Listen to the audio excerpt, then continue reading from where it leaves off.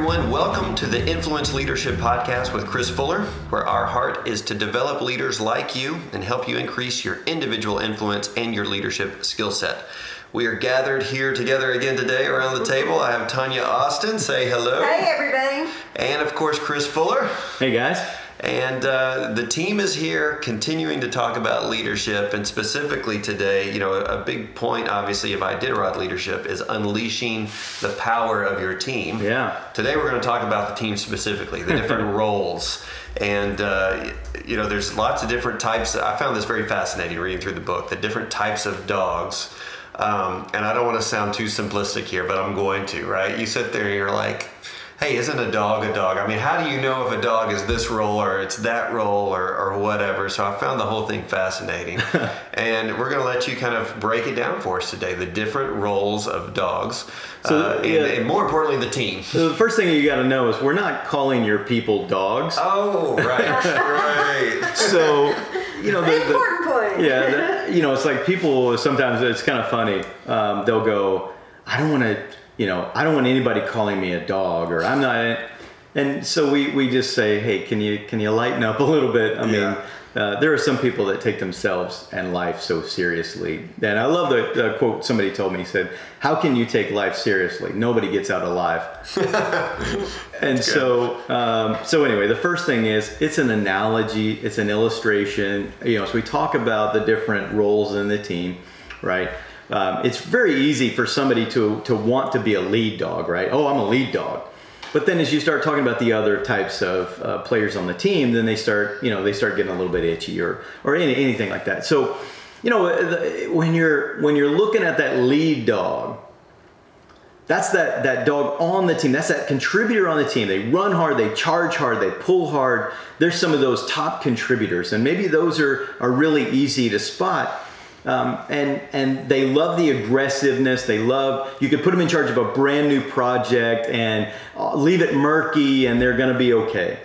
But then there's some people, if you put them in charge of something brand new, why don't you go open a new office in St. Louis? And they're going, are you kidding me? So some are meant to carve a new trail, and some are meant to support. And so as you start looking at the teams, as I was looking at the different functions and the roles within the teams, I thought, man, this is amazing.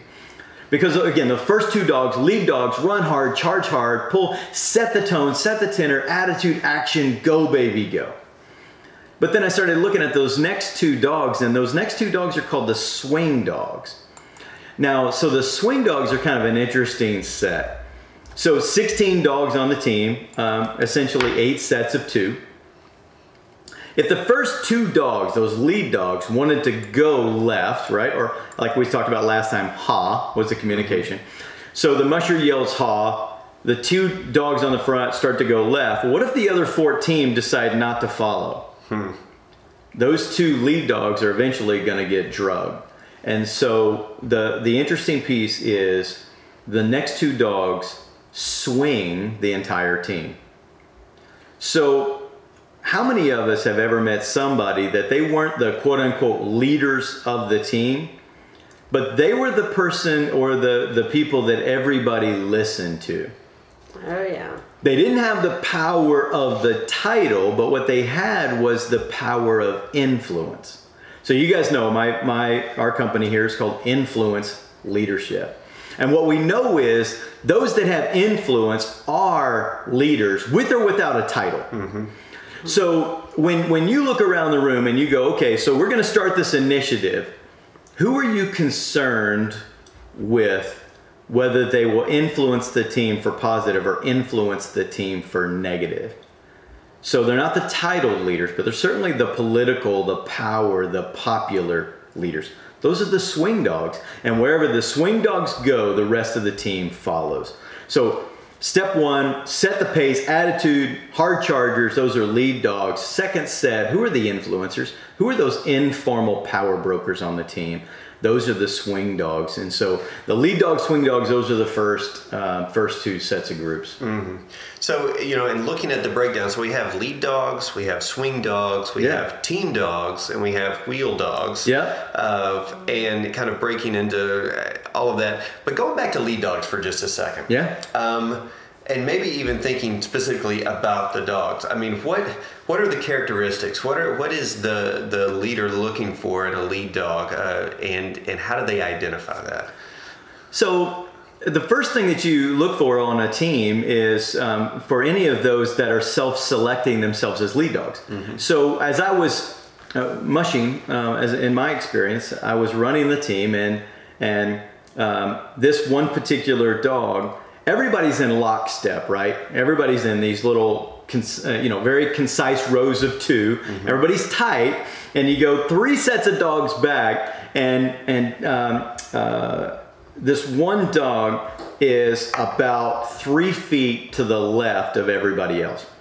And so she is not having it. She doesn't want the backside of the dog in front of her, and she's out running her own race and pulling hard to the side of the team instead of really pulling forward.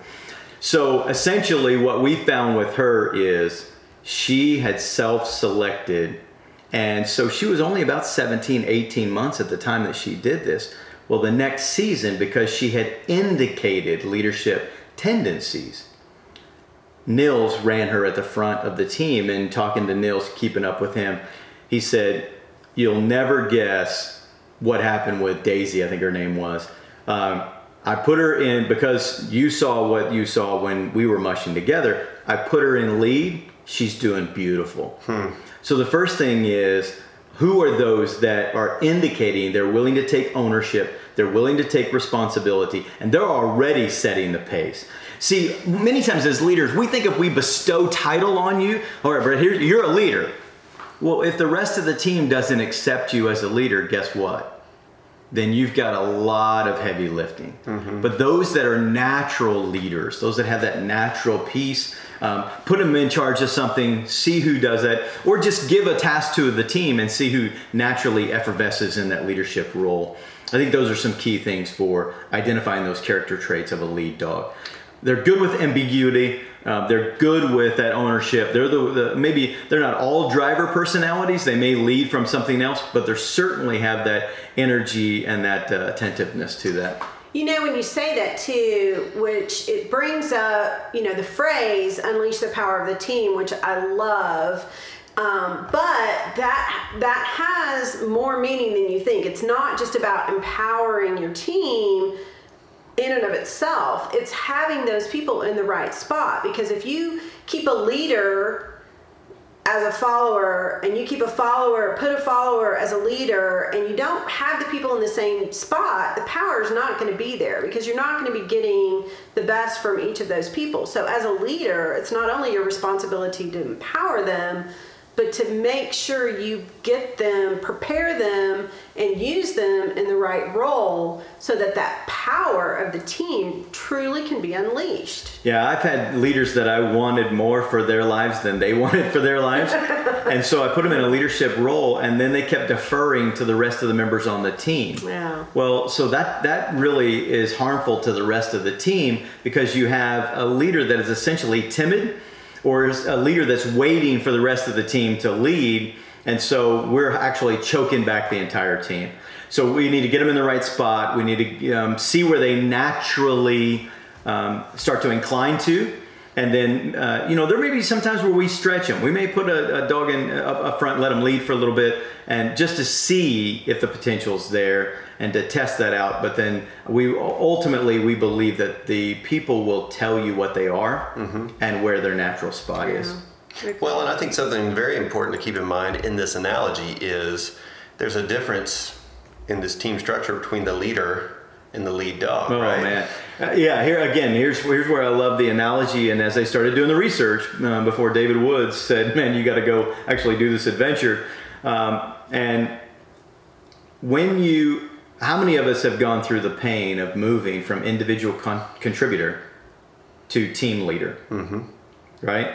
So the pain of going from individual contributor to manager, individual contributor to leader, supervisor, that's sometimes a brutal thing, because it's such a different mindset, because now instead of me fulfilling, checking the boxes, doing this, I've got to actually back up, and I've got to think about the vision. I've got to think about the mission. I've got to think about equipping and empowering the team. I've got to think about project management. I've got to think about all these things that come into mind. That's the role and the function of the leader, as opposed to the lead dog or the leader in the team. Leader of the team, leader in the team, completely different. What I love about the analogy is it's so different, you almost have to change species. Mm-hmm. So the leader in the team is not the leader of the team, and the differentiators help us to put in perspective what's on my plate, what's on your plate. Yeah, the perspective is completely different. Even thinking in terms of, the Iditarod here, the lead dogs are at the front. It's like, I'm running and y'all better catch up. You better hold on.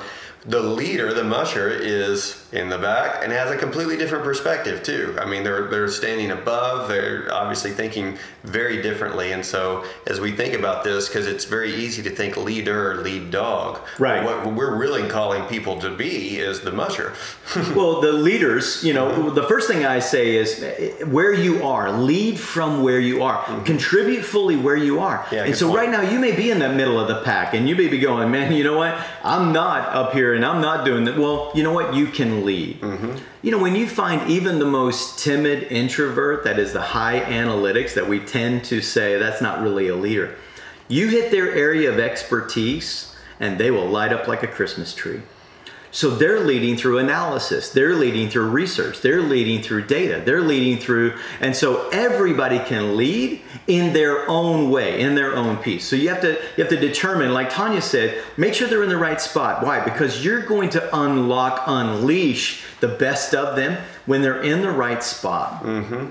And even bringing it full circle, everyone can lead because everyone can have influence. Right? In a certain situation. Yeah. So, but it is also situational in that piece. I may step up and I may say, guys, the research doesn't support that. And as quiet as that voice was, we can either run over them or we can listen to what they just said. Right? Mm-hmm. So we can ignore their attempt at leadership, or we can collaborate fully with the entirety of the team and say, is that what the data's telling? How do I unleash the power of the collectivism? I trust my team to give me their full input. And so that's where I, as a leader, back in the sled, the great thing about the race is they will kennel almost 100 dogs. Now they run 16, but they spend a year with almost 100 dogs.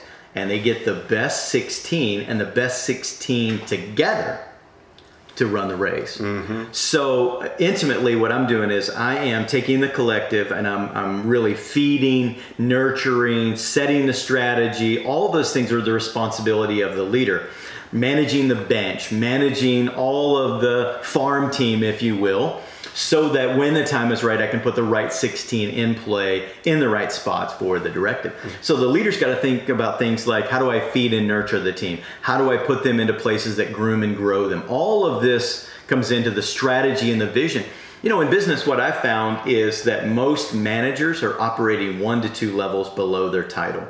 What do you mean by that? Well, they've left the sled and they're back into almost micromanaging or doing the role that the team should be playing. Now, how this comes about is like the standard Peter principle, right? We were promoted to our own level of incompetence. Mm-hmm. So I was a great individual contributor, and you say, man, congrats, Chris, we're going to give you a promotion. Well, the problem is the day in the life of, the DITLO, that'll come up in another session, day in the life of. I was great as a lead dog or swing dog. Now you've made me a musher. I know what a great lead dog does. I don't know what a musher does. Mm-hmm. And how many times have you been promoted without preparation? So now you're on the sled and all of a sudden the sled's taken off and you're holding on for dear life, right? So what happens is, because we're uncomfortable in our new chair, we go back and we were the best in the team, so we go back to the role that we were good at and we start micromanaging the team. So we've got to go back and we've got to look at what is the role that the musher does, and we've got to be able to operationalize that role, internalize that role, so we can play our spot and allow everybody else to play an empowered role. Over the course of the race, are the lead dogs the lead dog the entire time?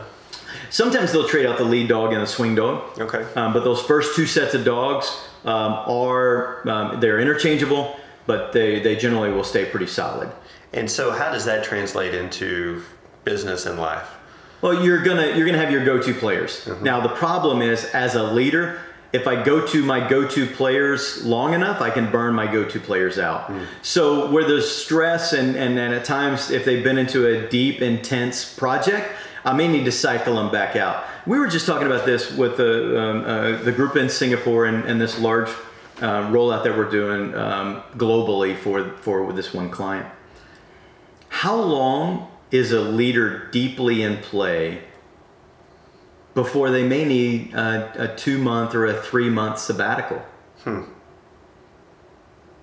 If you don't give your team some rest, you may burn them out forever, and you've lost an amazing player. So even these organizations that are looking at mandatory 3-month sabbaticals for a 5-year leader in an intense environment, that's amazing, because you know what that tells me as a person? You care for me long term. It's not just use them up and kick them to the curb. I think that's an amazing thing to think about as leaders. Yeah. So we've talked about lead dogs. We've talked about swing dogs. Let's talk about team dogs a little bit. So team dogs are those that they're not the powerful, popular, charismatic, persuasive swing dogs. They're not the hard charging, get out of my way or I'll run over you driver lead dogs. But they're the daily solid performers, day in, day out. They're the transmission of the organization, the steady eddies, if you will. And man, are they so valuable. If we don't have widget makers, what do we also not have? Widgets. We don't have widgets, right? Yeah. These are amazing, great people, man. Let them do their job. Their life is not your business. Their life is their life. And their passion may even be outside of business. Now, for those of us around the table, man, we're passionate about business. So we're going to be all in. But the reason that they're there and they're contributing is there's something amazing outside of business that they're passionate about, and they need to draw a life check so that at 5 they can light up in what they do well. So what? Not everybody's going to volunteer for your leadership program. Not everybody's going to. We just need some great people that need income, and they love their family, and they love, maybe they're into Little League Baseball. Maybe they're into ballet. Maybe they're into 1,001 things. Let them do that. Let them draw a check, appreciate them, train them, equip them, empower them, and then just let them give their lives. Let them draw a check and let them go do amazing things outside of your business. I think that's so important to accept that as a leader when that's not maybe how you are. Yeah. Right. And because, like you said, you need them. The widgets don't get made without people like that. And so to expect more of them can almost be very counterproductive, or vice versa. If you were to hire someone who is more driven like you are for greater things, they will get very bored and tired of simply doing that over a long period of time, right? Absolutely, yeah. Absolutely. You can't run an entire team of leaders. It's going to be chaos, right? They're going to want to lead in every direction, and so we've got to have everybody play in their role. Fantastic contributors, consistent as the day is long. We've got to have them. Love on them. Tell them they're doing a good job, and just let them run. Don't worry about them. Let's talk about the last group, the wheel dogs. So, wheel dogs are an interesting piece. Now, they're very close to the sled. Now, here's an interesting piece. There's no device that keeps the sled from running into the back of the wheel dogs. So these are some of your salty dogs. I would call them the veterans of the group. Years and years ago, I learned the lesson that if you're not ready for it, if you're not a seasoned person that can handle some of the underbelly of life, there's a number of things that you don't want to be around. Number one, if you love hot dogs or sausage, you do not want to be in a factory. Don't see how that's being made. Just enjoy it. You don't want to know, right? Yeah. You probably don't want to be in the kitchen of your favorite restaurant. Right. Just pretend like everything's beautiful and clean back there and pristine. It may be absolute chaos, but your experience is one thing. I got to tell you, politics is an ugly business. Yeah. And we may think that the country is run on pristine ideals, but how backdoor deals get done. You don't want to see politics in action if you're not ready for it. You don't want to be in the budget meeting of your business, probably because they're debating your job. And for those that are faith-based, I always say, you know what, if you can't handle it, don't hang around in the church office too long. Yeah, it's true. You're going to find that people have problems, and that's the central repository for everybody with problems. Just go to church on Sunday, pretend like, everybody loves everybody and everything's fine, you'll be all right. Yeah. But, many times when we've worked with some nonprofits or been around some of those church offices, you find out that people are hurting, and you don't necessarily want to be in the midst of all that. More like a hospital than heavenly, right? Yeah. So anyway, the point is these wheel dogs need to have some moxie to them. They need to understand that life is rarely pretty, and you got to have some of those trusted veterans that you can maybe bounce some ideas off of that aren't going to run squealing to the rest of the team. So how can you be close to the ugliness of business without it freaking you out? Mm-hmm. And who are those people? They've been there, done that, and they've proven themselves to be that tenured leader that you can say, hey, I got some concerns about this. I'm trying to figure this out without them just kind of freaking out about the whole piece. Well, it sounds like, too, they are people who can see how the sausage is made, but that doesn't keep them from getting excited and passionate about the overall vision of where the team's going, even though they're exposed to parts of that journey that the rest of the team isn't. Absolutely. It's a maturity question. Right. It's a maturity, no doubt. Yeah. So you talked, too, about, obviously, there's a closeness, almost an inner circle factor between the leader and these wheel dogs. But you can't let them become, I think you said, an emotional pack mule. Yeah, there's a couple of things. One of the hard lessons I learned early on as a leader is I brought somebody in, and I was struggling with the emotional difficulties of the position. And if you're in leadership, you know what? Some of the hardest things is emotionally it can be lonely because you don't want to dump the baggage of the position onto your team members. As a matter of fact, they don't deserve it. Mm-hmm. So in the book, like what you're alluding to, one of the things I said is keep your emotional baggage on the sled. Mm-hmm. Or talk to another musher. But please don't ever lean on your people for emotional support. You know what? You're not a leader if you're dumping the emotional baggage. You get paid for that emotional baggage. Mm-hmm. You either need to find somebody to talk to, but don't transfer that emotional baggage. So I was making the mistake. I was bringing a person a little bit close in, and I was talking about the difficulties of the job, and you know what? I let a couple of confidential things slip that should have stayed on my plate. And they went out and they started talking to the rest of the organization about some things that were confidential, and man, I got burnt.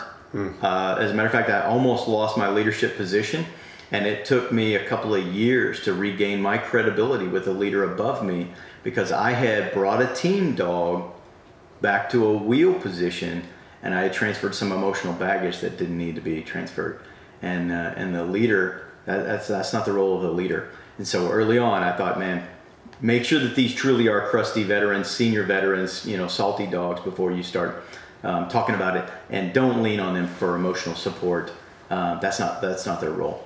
Well, and that can be so hard to distinguish too, because even the wheel dog or any of the other dogs, right? Any of your team members might truly be eager to hear that, right? They're thinking, they're giving me insights. They're giving me thoughts on what's going on. Again, how the sausage is made. Right. So they don't even know the burden that's about to be placed on them. And obviously you as a leader, you're like, they want this. They want to hear these things. And so again, there's a maturity there that you as a leader, you have in a perspective, you have to say, this is a boundary that I don't cross. And the best way to do it is just to give small slices of information. And then if they're faithful to the small slices, then you might bring them an inch or two closer But again, the vast majority of the time, just learn the lesson, keep the emotional baggage on the sled, play the toughest things close to the vest, and have a support network outside of your team. Yeah.